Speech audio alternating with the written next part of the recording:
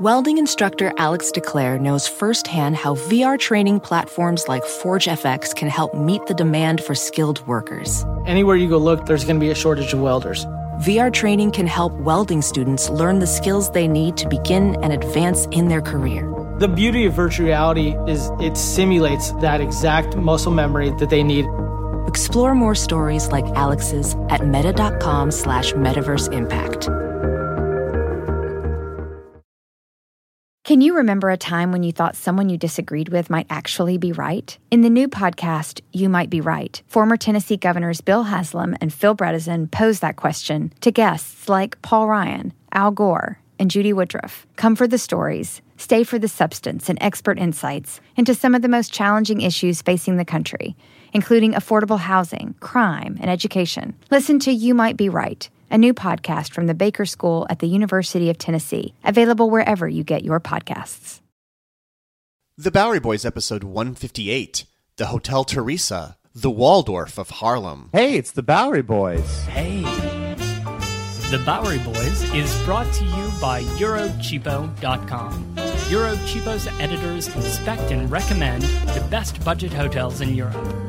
On the web at Eurocheapo.com. Hi there, welcome to the Bowery Boys. This is Greg Young. Tom is not here for this episode, so it'll just be me, and it's totally his loss because this is the first episode in our brand new recording studio, which you can probably tell because there is a slight echo behind my voice here. So I don't have the room all soundproofed yet, but I swear by the next episode, I promise you, it'll be properly set up. So the honoree of this episode, this is a podcast that's a tribute to a building that turns 100 years old this year, and a building that I think goes rather unappreciated in the annals of New York City history. The Hotel Theresa, which was constructed in 1913 in the neighborhood of Harlem, was a very lovely hotel when it was constructed, but then rather unexpectedly became, at least in my opinion, one of the most glamorous places in New York City in the 1940s and 1950s. This was one of Harlem's social centers in the decades following the Harlem Renaissance, a hotel in the midst of one of the most exciting neighborhoods who, for some of its history, kept out most of its neighbors due to the color of their skin. When the doors were finally opened to African Americans in 1940, iconic musicians, movie stars, politicians, activists, and athletes flocked here, turning this 300-room hotel into a nightly spectacle and transforming this intersection of Harlem, 125th Street and 7th Avenue, close to the Apollo Theater, to the ballrooms and nightclubs of Harlem, turned it into a focal point of American black culture. This is an episode full of bold names, famous folk, including the man who's about to serenade us into the show. Let me put on my jazz voice. I was a jazz DJ in college, so I have a jazz voice. As I introduce one of the frequent guests of the Hotel Theresa, Duke Ellington and his orchestra.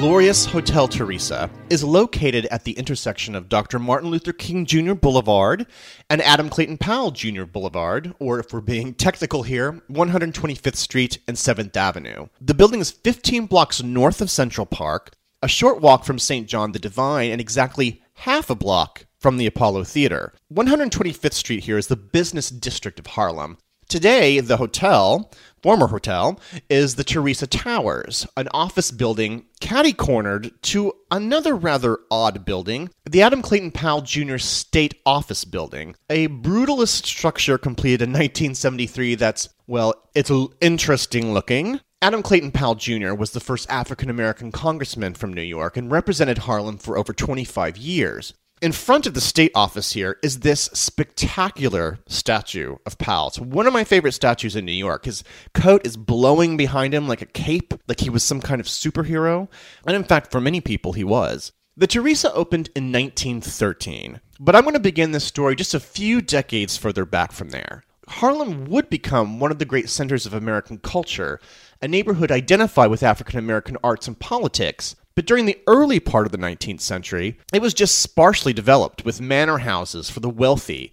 Its topography little changed since it was first developed as a village by the Dutch in the 1600s, and called Harlem with two A's, Haarlem, after a medieval-era city in the Netherlands. The village of Harlem was carved into blocks by the Commissioner's Plan of 1811, and travel to this little area, which was quite distant from the city down south, of course, well, it improved with the development in 1831 of the New York and Harlem Railroad. But it wasn't really until the construction of the elevated trains in the 1880s that people really started moving up to this area. Speculators built row houses and apartments which attracted poor and middle-class Polish and Russian Jewish families. Italians moved here too, moved east of here actually, developing the first proper Little Italy, far before the touristy area downtown would be given that particular nickname. But back at this corner, the southwest corner of 125th and 7th, people anticipated the arrival of money, with theaters and department stores being developed up and down the street.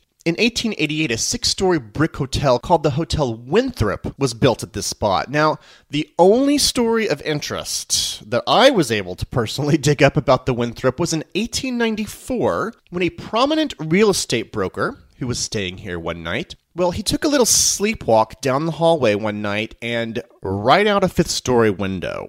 So that's the Winthrop. With the opening of the New York subway in 1904, more people would arrive in making Harlem their home and work. Still mostly white, Jewish, Italian families at this time, but so many that the Winthrop was quickly deemed as inadequate. So in stepped a man named Gustavus Seidenberg. Gustavus, with his brothers, was a successful manufacturer of men's collars and cuffs, and lace accessories for women, like gloves and veils. With this collars and lace fortune, in 1912, Gustavus decided to tear down the Winthrop and build something a little bit more extraordinary, something more downtownish, if you will.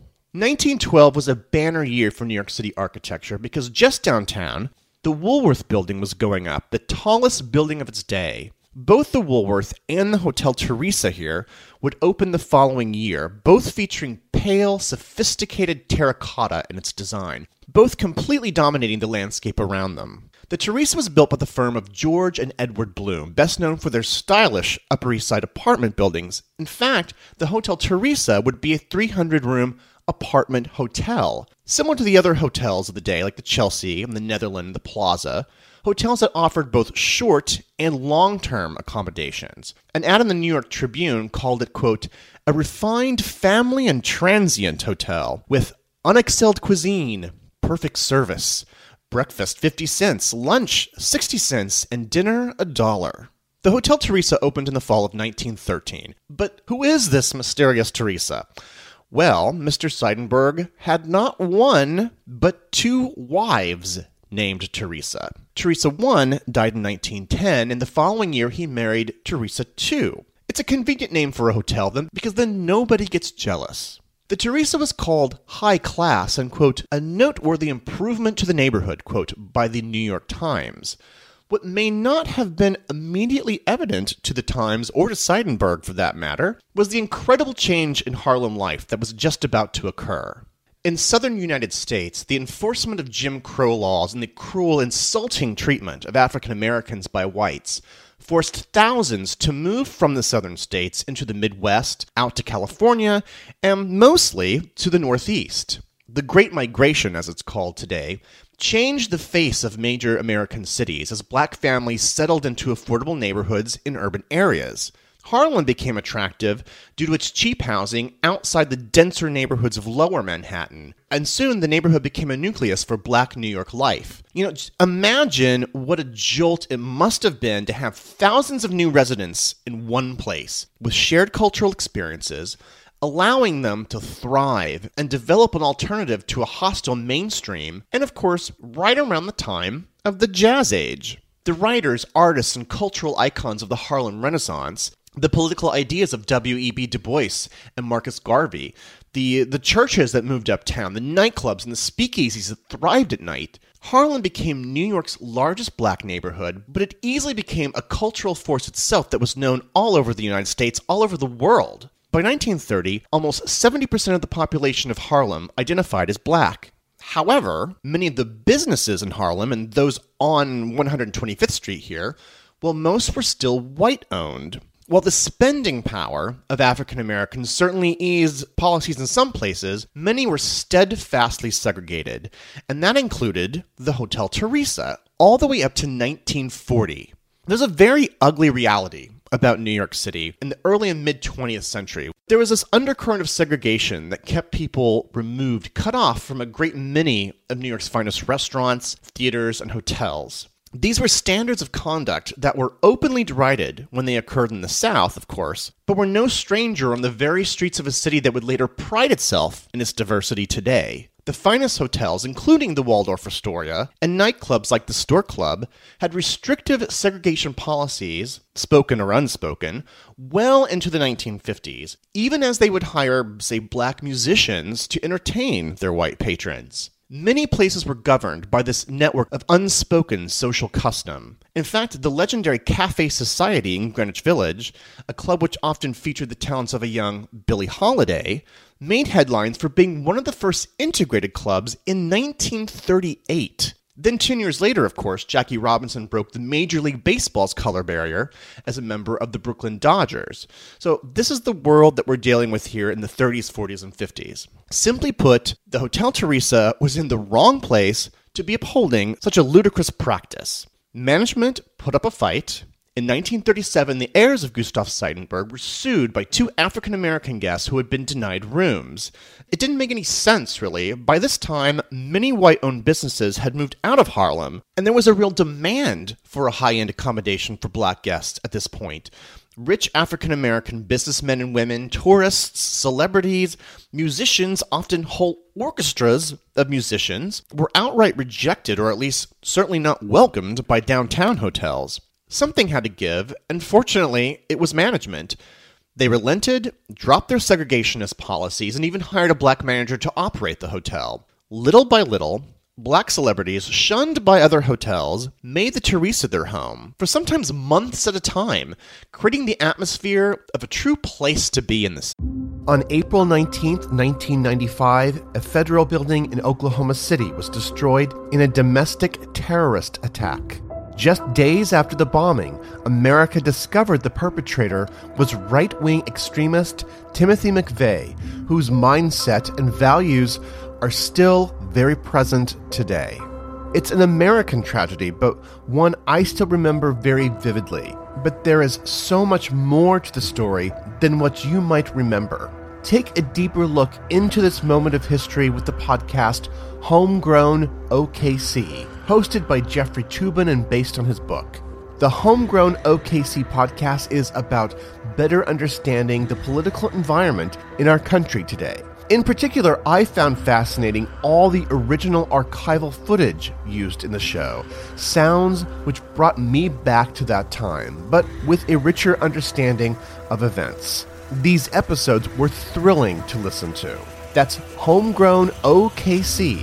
To listen, search for Homegrown OKC in your podcast app. That's Homegrown OKC. Ophthalmologist Dr. Strauss has seen firsthand how the metaverse is helping surgeons practice the procedures to treat cataracts. Cataracts are the primary cause of avoidable blindness. He works with a virtual reality training platform developed by Fundamental VR and Orbis International to help surgeons develop the muscle memory they need. The result? More confident, capable surgeons. And even more importantly, patients who can see. Explore more stories like Dr. Strauss's at meta.com/metaverseimpact. Can you remember a time when you thought someone you disagreed with might actually be right? In the new podcast, You Might Be Right, former Tennessee Governors Bill Haslam and Phil Bredesen pose that question to guests like Paul Ryan, Al Gore, and Judy Woodruff. Come for the stories, stay for the substance and expert insights into some of the most challenging issues facing the country, including affordable housing, crime, and education. Listen to You Might Be Right, a new podcast from the Baker School at the University of Tennessee, available wherever you get your podcasts. Soon, others who could have stayed elsewhere instead chose the Theresa. It quickly became known as the Waldorf of Harlem, although I would personally say it sounds a little bit more fascinating than the Waldorf might have been at the same period of time. After all, the Theresa had to contain a diverse group of people: showgirls, wealthy tourists, actors, athletes, socialites, politicians, even gangsters, in just 300 rooms. The hotel was booked for months in advance for most of the 1940s. Holding an amplifier to all of this was the thriving black press of Harlem in the 1940s, and in particular the Pittsburgh Courier's gossip columnist Billy Rowe, a sort of black Walter Winchell of his day. Rowe reported almost daily about the Theresa from his offices literally across the street from the hotel. Ebony magazine called the hotel the, quote, social headquarters of Negro America, and Ebony should know, for John Harold Johnson, the founder of both Ebony and Jet magazines, developed these publications while a guest at the Theresa. So why don't we just take a little tour here, serenaded by a star who frequently played at the Hotel Theresa, the one and only Una Mae Carlisle. Girls, I have a secret. If you listen, I will tell. It's so romantic. Met a charming gentleman, and honest, he's so swell. I'm almost frantic. Beautiful eyes. He had such beautiful eyes. He told such beautiful lies. He had me hypnotized, mesmerized, beautiful eyes. He never seemed to get wise. He called me such pretty things, then he pawned all my rings, but he had such beautiful eyes. The corner of 7th Avenue and 125th Street was a bustle of energy. Guests coming and going from the Apollo or the Savoy, cabs lined up day and night under that divine emerald marquee. What probably caught your eye first was the bar at street level. At least the hotel management hoped that you'd catch the bar. It's an urban legend that the Theresa hired a black bartender named Big Steve and had him prominently serve drinks near the window to let people know things had changed around here. The Theresa's 51-foot J-shaped bar would be packed every night with a handful of celebrities and, of course, a room full of others who wanted to get a little close to a celebrity. According to Billy Rowe, quote, the bar was so crowded, a man could lose his pants and walk the length of the place without anybody noticing. Duke Ellington, Louis Armstrong, the dancer Bill Bojangles Robinson, and a host of hard-bitten journalists frequented the bar. But if drinking wasn't your thing, walk over to the Theresa coffee shop, where you might see boxer Joe Louis enjoying his mushroom omelet. Joe was one of the most famous people in America in the 1940s, and he lived at the Theresa during some of his most famous bouts at Yankee Stadium and the Polo Grounds. After matches, whether he won or lost, thousands would flock outside the Theresa, waiting to get a glimpse of the athlete. On the evening of June 22nd, 1938, Joe Louis defeated the German boxer Max Schmeling, a favorite of Adolf Hitler, and Louis's victory party was held here on the second floor of the Theresa Hotel. Now, finally getting to the lobby, you can really witness the clash of permanent versus transient residents here. Wealthy, well-dressed tourists following bellboys to the elevator, passing socialites, a cluster of people attending to a big star, say Eddie Rochester Anderson from the Jack Benny Show, and maybe some less desirable characters, gamblers, or even, in the later years, prostitutes. In the 1950s, you might go up to the desk and speak to a young clerk named Charlie Rangel, who would later be elected to the House of Representatives. And if you were really lucky, you might see the switchboard operator at her duties behind the front desk, a classy lady named Miss Mattie Jean, written about by journalists and known for her distinctively velvet voice. Now, speaking of class, you might then head up to the mezzanine level, festooned with couches and cocktail tables, where you're surrounded by several shops and offices, including the exclusive boutique of Etienne Johnson, where on that particular day she might be outfitting her clients Ella Fitzgerald or Lena Horne. The club room was on this floor, as was the Orchid Dining Room, an upscale restaurant that hosted literary parties like the one for Richard Wright for the release of his novel Native Son. Down the hall, you'll find the recording studios to the radio stations WWRL and WLIB, stations that are still with us today, actually. On WLIB's debut broadcast at the Theresa on April 29th, 1950, you would have heard live performances by Sarah Vaughan and Billy Eckstine. In 1949, you could head upstairs to the Skyline Ballroom with its beautiful vista of Manhattan and New Jersey. But it wasn't just for anyone. The manager of the Theresa at the time, Bill Brown, made sure it was one of Harlem's most upscale destinations. His son, Ron Brown, later said, "If you had a wedding in the Skyline Ballroom, you had to be top shelf," unquote. Little Ron here, by the way, who grew up here at the Theresa Hotel, would grow up to become Bill Clinton's Secretary of Commerce in the 1990s. Some of the hottest parties were, of course, going on in the rooms themselves, such as the penthouse suite soirees of songstress Dinah Washington. If those were too crazy for you, and most likely they were, the manager, Bill Brown here, had an apartment in the penthouse as well, where they had lovely gatherings that attracted people like Paul Robeson and Langston Hughes. In some of the rooms below here, however, something a little bit more illegal was going on, namely a room set up for gambling with 5 or 6 tables, the manager himself getting in on a cut. Not surprisingly, gangsters themselves showed up at the Theresa, the most prominent being Bumpy Johnson, an aficionado of the numbers racket, installed by Lucky Luciano as the most powerful gangster in Harlem. By the 1950s, with the rise of the civil rights movement, many political activities were centered at the Theresa, most notably A. Philip Randolph's March on Washington movement, which was a 1940s precursor to the event which eventually took place in Washington in 1963. By this time, the Theresa became a quick stop for presidential candidates looking to make outreach to the African American vote, and not a stop without consequence. Days before he was elected President of the United States, Dwight D. Eisenhower had dinner here with local black leaders. A photograph of he and Mamie enjoying their meal circulated in the South as a scare tactic. Quote, "The general has said that he would be glad to name a Negro to his cabinet," the caption read ominously.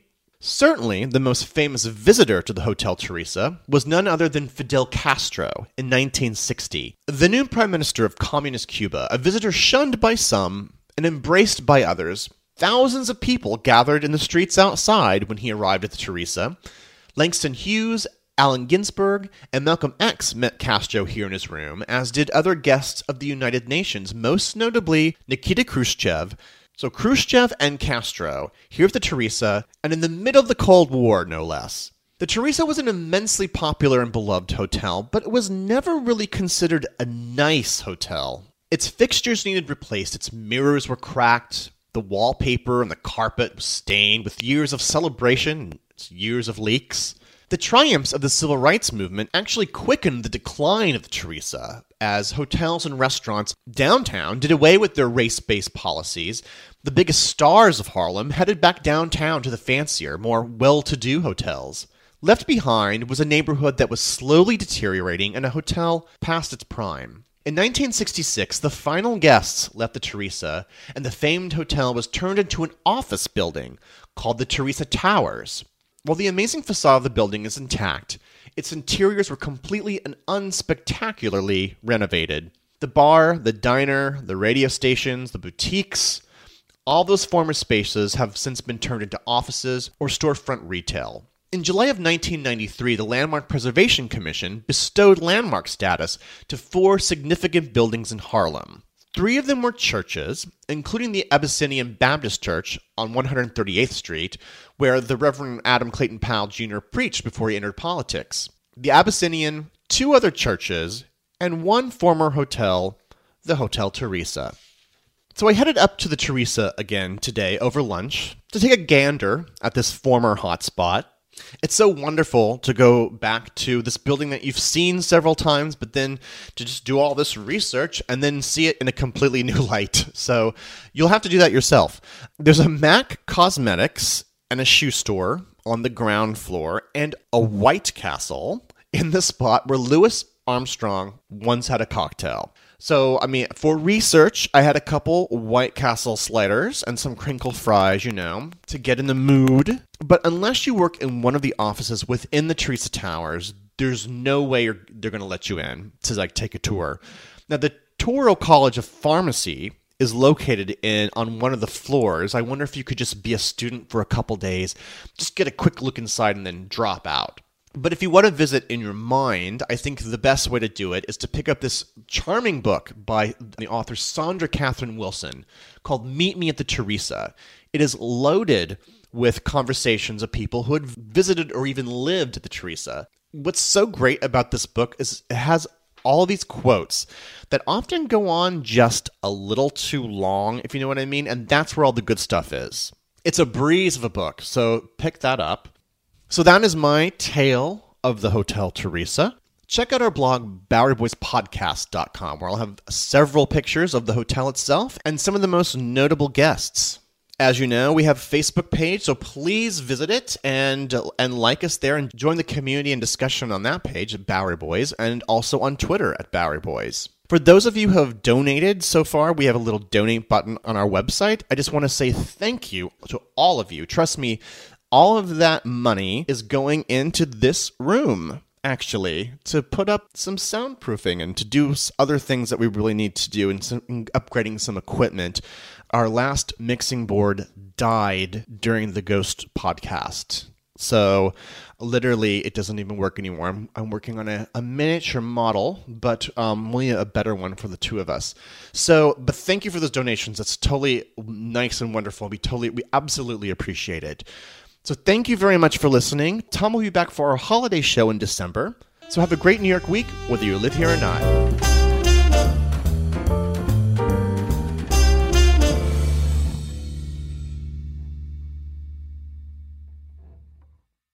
You might be right. It's simple, but something you almost never hear in politics today, with each side more concerned about scoring political points than solving problems. I'm Bill Haslam, a Republican. And I'm Phil Bredesen, a Democrat. We're former Tennessee governors, and we invite you to listen to our podcast, You Might Be Right. Join us and guests like Al Gore, Paul Ryan, Judy Woodruff, as we take on important issues facing our country. Listen and subscribe to You Might Be Right, a new podcast from the Baker School at the University of Tennessee.